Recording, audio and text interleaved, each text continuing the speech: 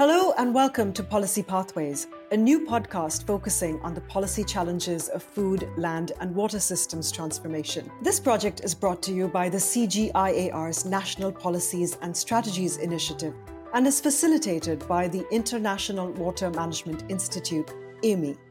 My name is Chhavi Sachdev. I'm a radio journalist from Mumbai, India. And I'm Raissa Okoi, a journalist based in Dakar, Senegal.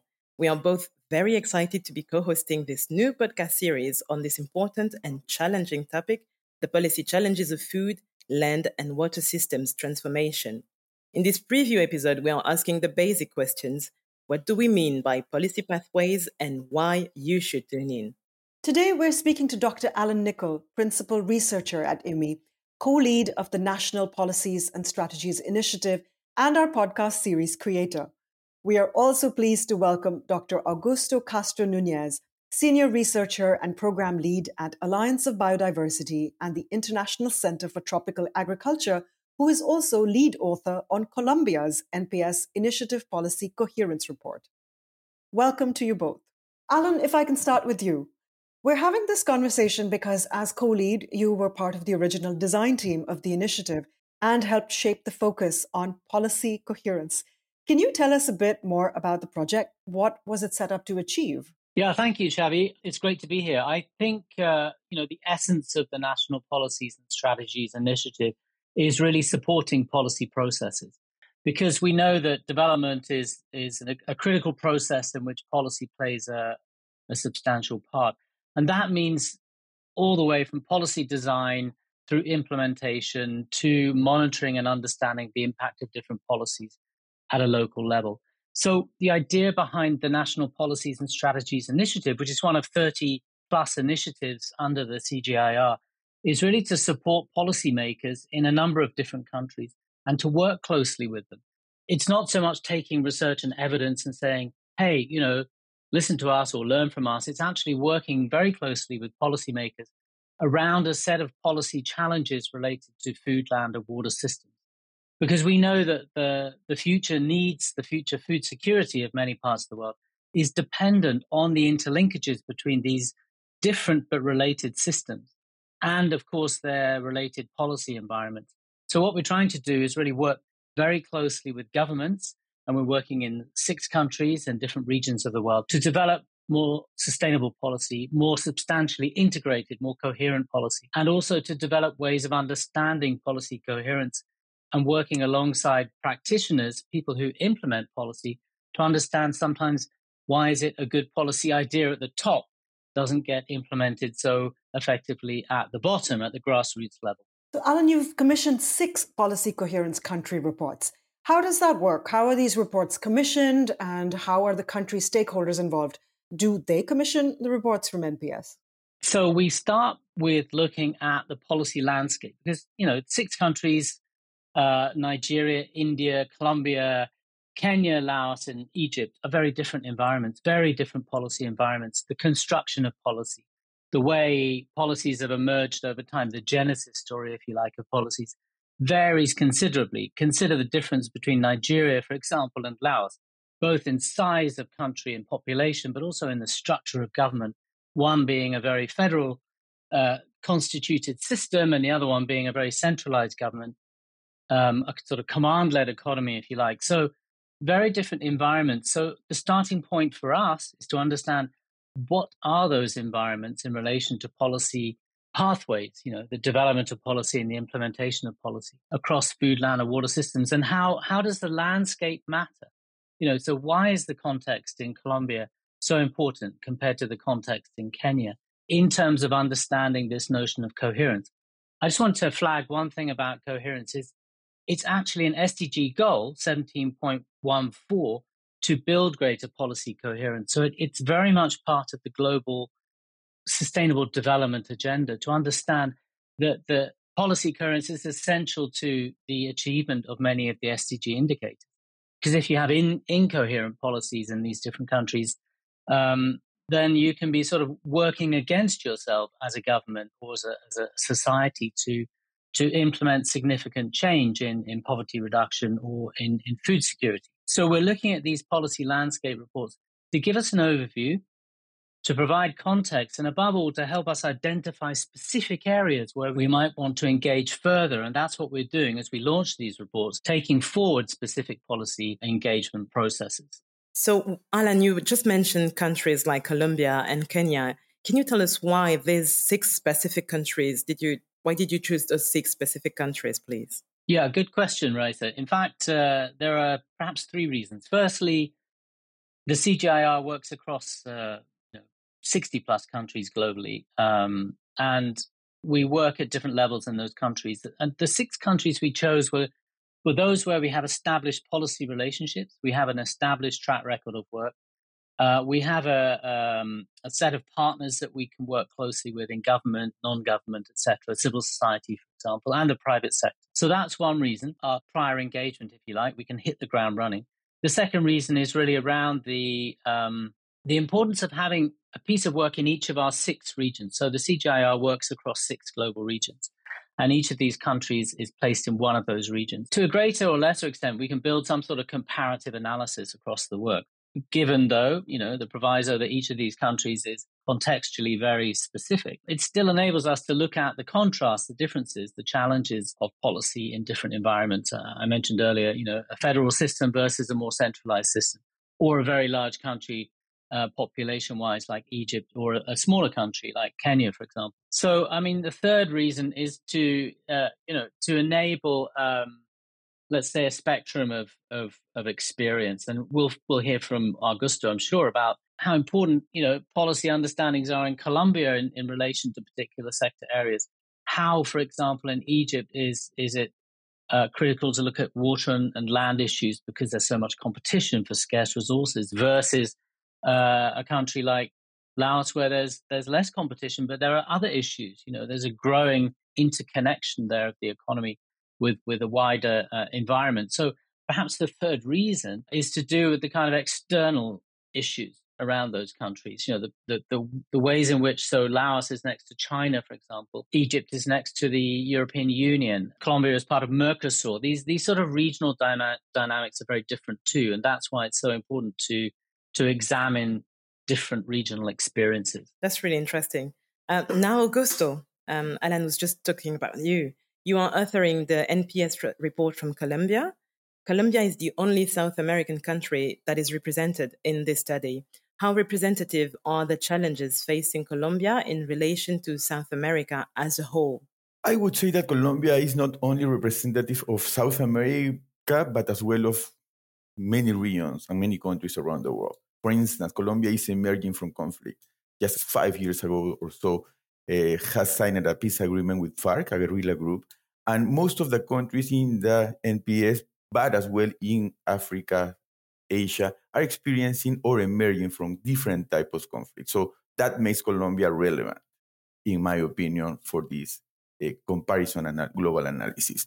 Also, land is at the center of conflict in Colombia, but elsewhere. And around land, water and food always appears. So there are good reasons why Colombia should have been selected for this work, according to you. Can you confirm that? There is good reasons for selecting Colombia, of course. We can select other countries as well as in South America, but convenience is also important. No? We have a rate of partners here in Colombia and good relationship with countries around. And Colombia is also super active in international conventions around food, water, biodiversity, land. So it's a great player and influencing the policy around South America and probably also in Central America. Yeah, no, I think that's an excellent point, Augusto, and I want to pick up on that, if I may, Raissa. It's about this sort of, political change. All of the countries we're looking at, to a greater or lesser extent, go through some substantial political change or have recently. And that is significant because it tells us one thing about policy and policy coherence, and that is that policy is always in flux, right? So rarely is a policy environment sort of static. And that's important because, static may not be good. I mean, policy flux also has problems, but static may mean lack of responsiveness to change. Whereas those policy environments that are in flux may be responding more effectively to external influences. And one of the areas that NPS is interested in supporting is policy environments that are affected by conflict, not necessarily in that country, but external conflicts. And one example I can give you is Ukraine and the impact on food prices, fertilizer prices of the war in Ukraine, and how NPS has examined that from different perspectives in relation to certain countries, so that we understand the external impacts of that conflict on critical policy areas, and we work closely with policymakers in those areas. I mean, the big point being that everything is in flux. Political systems are changing, elections change, governments change, all sorts of factors change, and the policy environments reflect those changes. So NPS is very much aware of those changes and trying to provide sort of useful inputs into policy processes that are responding to those impacts. So, you talked about the interconnectedness of all these countries. Augusto, do you anticipate that the findings from the Colombia papers will reflect the findings of your colleagues working in other countries on this project? I would say yes, for sure. We are identifying things that other colleagues in other regions are identifying as well. Coherence would also depend on how we understand coherence and the background of people leading the research. For instance, I am not a political scientist. So for me, coherence could be geographical coherence. I am a geographer.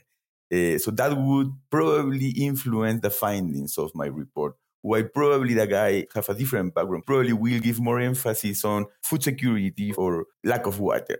While if someone is from a nutrition perspective, probably will give more priority to the nutrition part of the study. What I'm trying to say is that not only the geographies, but the backgrounds of the researchers leading the research will influence what we find, and how this makes a very rich case for informing discussions around the world. That's really interesting. So you could actually be presenting a different angle and lens to your other colleagues. Alan, what do you think of that? Their takeaways may differ from what your intention is. Do you think there's a lot that other countries can learn from each other? Exactly. And I'm glad you mentioned that learning point, Chhavi, because in fact, what we call a community of policy practice is one of the outcomes that we're trying to achieve under NPS.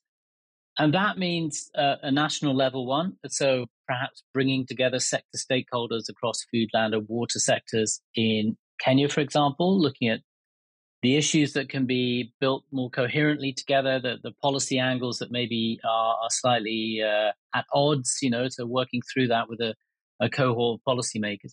But also across countries, considering, for example, Colombia and its approach to policy and maybe the innovations that are being brought to policy processes in Colombia as something to be shared with India or with Egypt, So we're trying to create a community of policy practice that also goes beyond countries, and that over time can enable the sharing of what we sometimes call policy entrepreneurship or policy innovations across countries. And one of those areas, of course, slowly, or perhaps not that slowly emerging, is the role of AI, artificial intelligence, in policy making and policy processes. So there are lots of ways in which we can kind of thread together these 6 countries and enable some really useful horizontal learning. And that's definitely an objective of what we're trying to do here. That's so interesting. Can't wait to hear about the AI. Alan, we understand that the project is about to deliver the first of its several reports at the end of January 2024. Is the timing of this launch significant? Yes, I think so. Couple of thoughts on that. I mean, India is the sort of the first launch of these country reports, and we're really excited about that. There are 2 reasons. One is that, it's such a significant policy environment. India's policy environment probably, in many ways affects the rest of the world. What happens in agriculture and food and land in India is of enormous regional and global significance. So we're very excited about the report. It's being launched on the 23rd of this month, January. We're also excited because we've really constructed a very strong relationship with a think tank, CEW. We're also very closely aligned with the Niti Aayog institution, which is a government institution looking at planning environments, particularly in relation to these kind of policy areas. And they indeed have written a foreword to this report. So they're very much part of that process. And I think it goes back to an earlier question, in terms of how we engage all these reports were commissioned. We didn't get a sort of external commission as such for them, but we made sure that when we began the process of research, that we engage closely with stakeholders, governmental, think tank, and otherwise civil society as well. So it's really important that in India, this launch, again, is going to be documented in this series, but also that we build on the launch, and that kind of process of working closely with Niti Aayog and others can form part of a longer term, I mentioned community of policy practice, but a longer term process of working closely with policymakers. And one example in India is we're looking in detail now at the actual implementation of certain policies on the basis of that policy coherence landscape mapping. And that means working at a more local level in different states in India and trying to understand why is it that policy is difficult to implement sometimes and how can that be improved. So, Alan, we're just 4 months away from the World Water Forum that is going to happen on May this year. What impact do you expect these reports may have in the World Water Forum? That's a good question. We have, we had last year the UN World Water Conference, the second only since 1977 in New York. And this World Water Forum will amplify some of the messages that came out of the UN conference, including the need for more collective action on the global water crisis, partly driven by demand, partly driven by the climate crisis.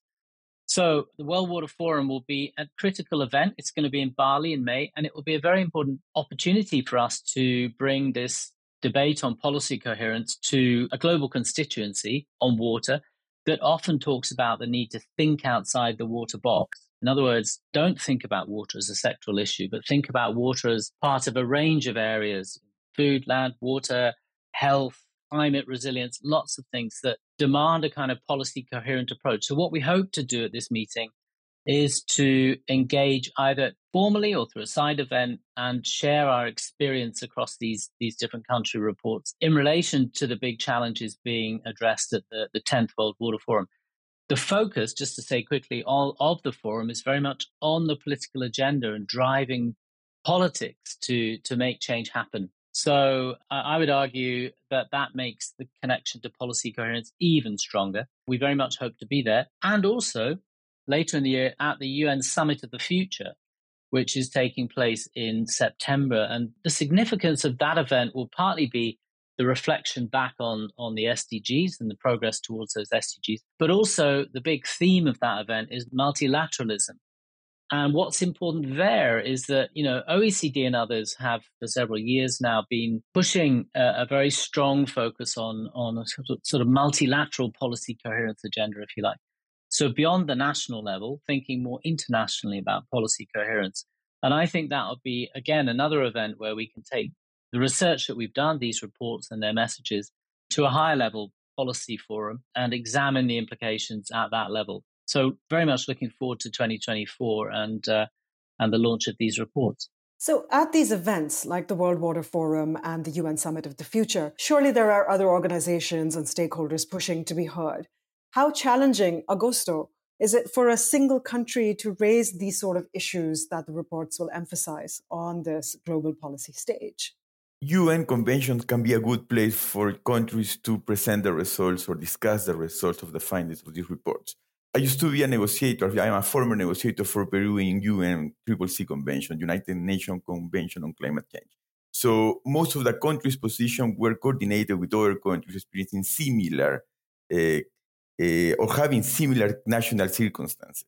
So these reports can allow countries to identify the similarities of their national circumstances, disregarding of the region they are based, because usually countries organize or coordinate positions based on we are South America, we are Central America, or we are more on the right or in the left side.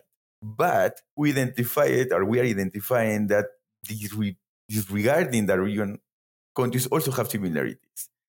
So bringing all these research together, all these reports together, can help us inform global level discussions on topics related to land, water, food, and not specifically on forums related to these specific topics or entry points, but beyond that, biodiversity or climate change or restoration. For instance, we are working now with WWF in a report for understanding how policies related to food, water, and land have a food systems perspective or not.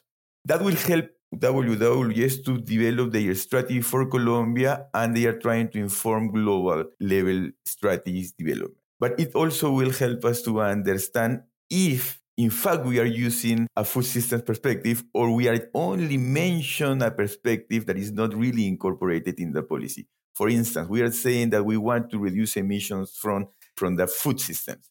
But what we are trying to do at this point is to reduce emissions from the land system. We've been doing that for a while, but we are saying that we are using a new approach, which is food systems. What would mean to introduce a food systems perspective in efforts to reduce emissions from, for instance, deforestation? That would mean that we will be able to incorporate nutrition and food security concerns into efforts for reducing emissions from the land sector. That's completely new. And that kind of research, that kind of report, that kind of interaction with different stakeholders, with different countries, will allow us to identify these key entry points or key pieces of missing parts. So, Augusto, it sounds like combining work with research in other countries will help amplify what certain countries are trying to achieve or put forward. Raissa and I are both very much looking forward to leading these discussions over the coming weeks. And of course, like any podcast, we're keen to find a broad audience. Briefly then, Alan, who do you hope will be listening to these conversations? Well, apart from everyone, Chhavi, we do have a couple of audiences in mind. One, obviously, is the policy community in the countries we're working in and the regions where these countries are located. We'd like policymakers to listen, because we think, well, not so much they'll learn something, but they'll see or understand there's a conversation ongoing about policy coherence that we would want them to be part of. And at some point, we would like to have some kind of interactive platform that will enable people to share their thoughts on the themes of these podcasts. That's one audience, so the policy community, but also policy researchers, those working on policy coherence. We'd be very happy indeed for those to form part of our audience as well. And again, to interact, to possibly engage with, become part of future podcasts. We're very excited to build a kind of a knowledge community around policy coherence research, because it's important, particularly, and I have to say this, particularly for countries and institutions of research in those countries to share their work on policy coherence. And of course, work in other languages is important. So beyond the boundaries of English, we'd hopefully look into other language communities and their research as well on policy coherence. And then finally, I think a public audience. Perhaps people scratch their heads in some places, some countries, at sometimes thinking, why is that policy sitting alongside that policy? And one of the areas that I think is very topical is migration. Other research I've been doing is examining migration policy alongside rural development policy in a number of countries. And one of the issues that comes up time and again is the lack of coherence between migration policy, often seen as kind of command and control policy, alongside policy on rural development, which is about investment and about people and employment and markets. So the two areas, migration and rural development, are rarely kind of conjoined, if you like, and supported. There's rarely coherence between those policy areas. And yet the two are so closely related, so interlinked. If we can trigger debate and thinking around the need for greater policy coherence and help a public out there understand some of these challenges and even reflect on their situation, I think that would be very helpful, very useful. Thank you, Alan, for this clarification. That's all we have time for today. And already we have starting to have an interesting conversation about how food, land and water systems can come together and how policy is shaped to address these issues. Indeed. To find out more, please subscribe to the Policy Pathways podcast. The first podcast in the series will be looking at my home country, India, and that will be arriving on your feeds in mid-February. It just remains for us to thank Dr. Alan Nicol and Dr. Augusto Castro for their time today. I'm Chhavi Sachdev. And I'm Raissa Okoi. Studio production for Policy Pathways was by Wild Dog. Our producer was Louisa Chandler-Edmond for the International Water Management Institute, and our program editor was Andrew Johnstone. Thank you all for listening, and goodbye.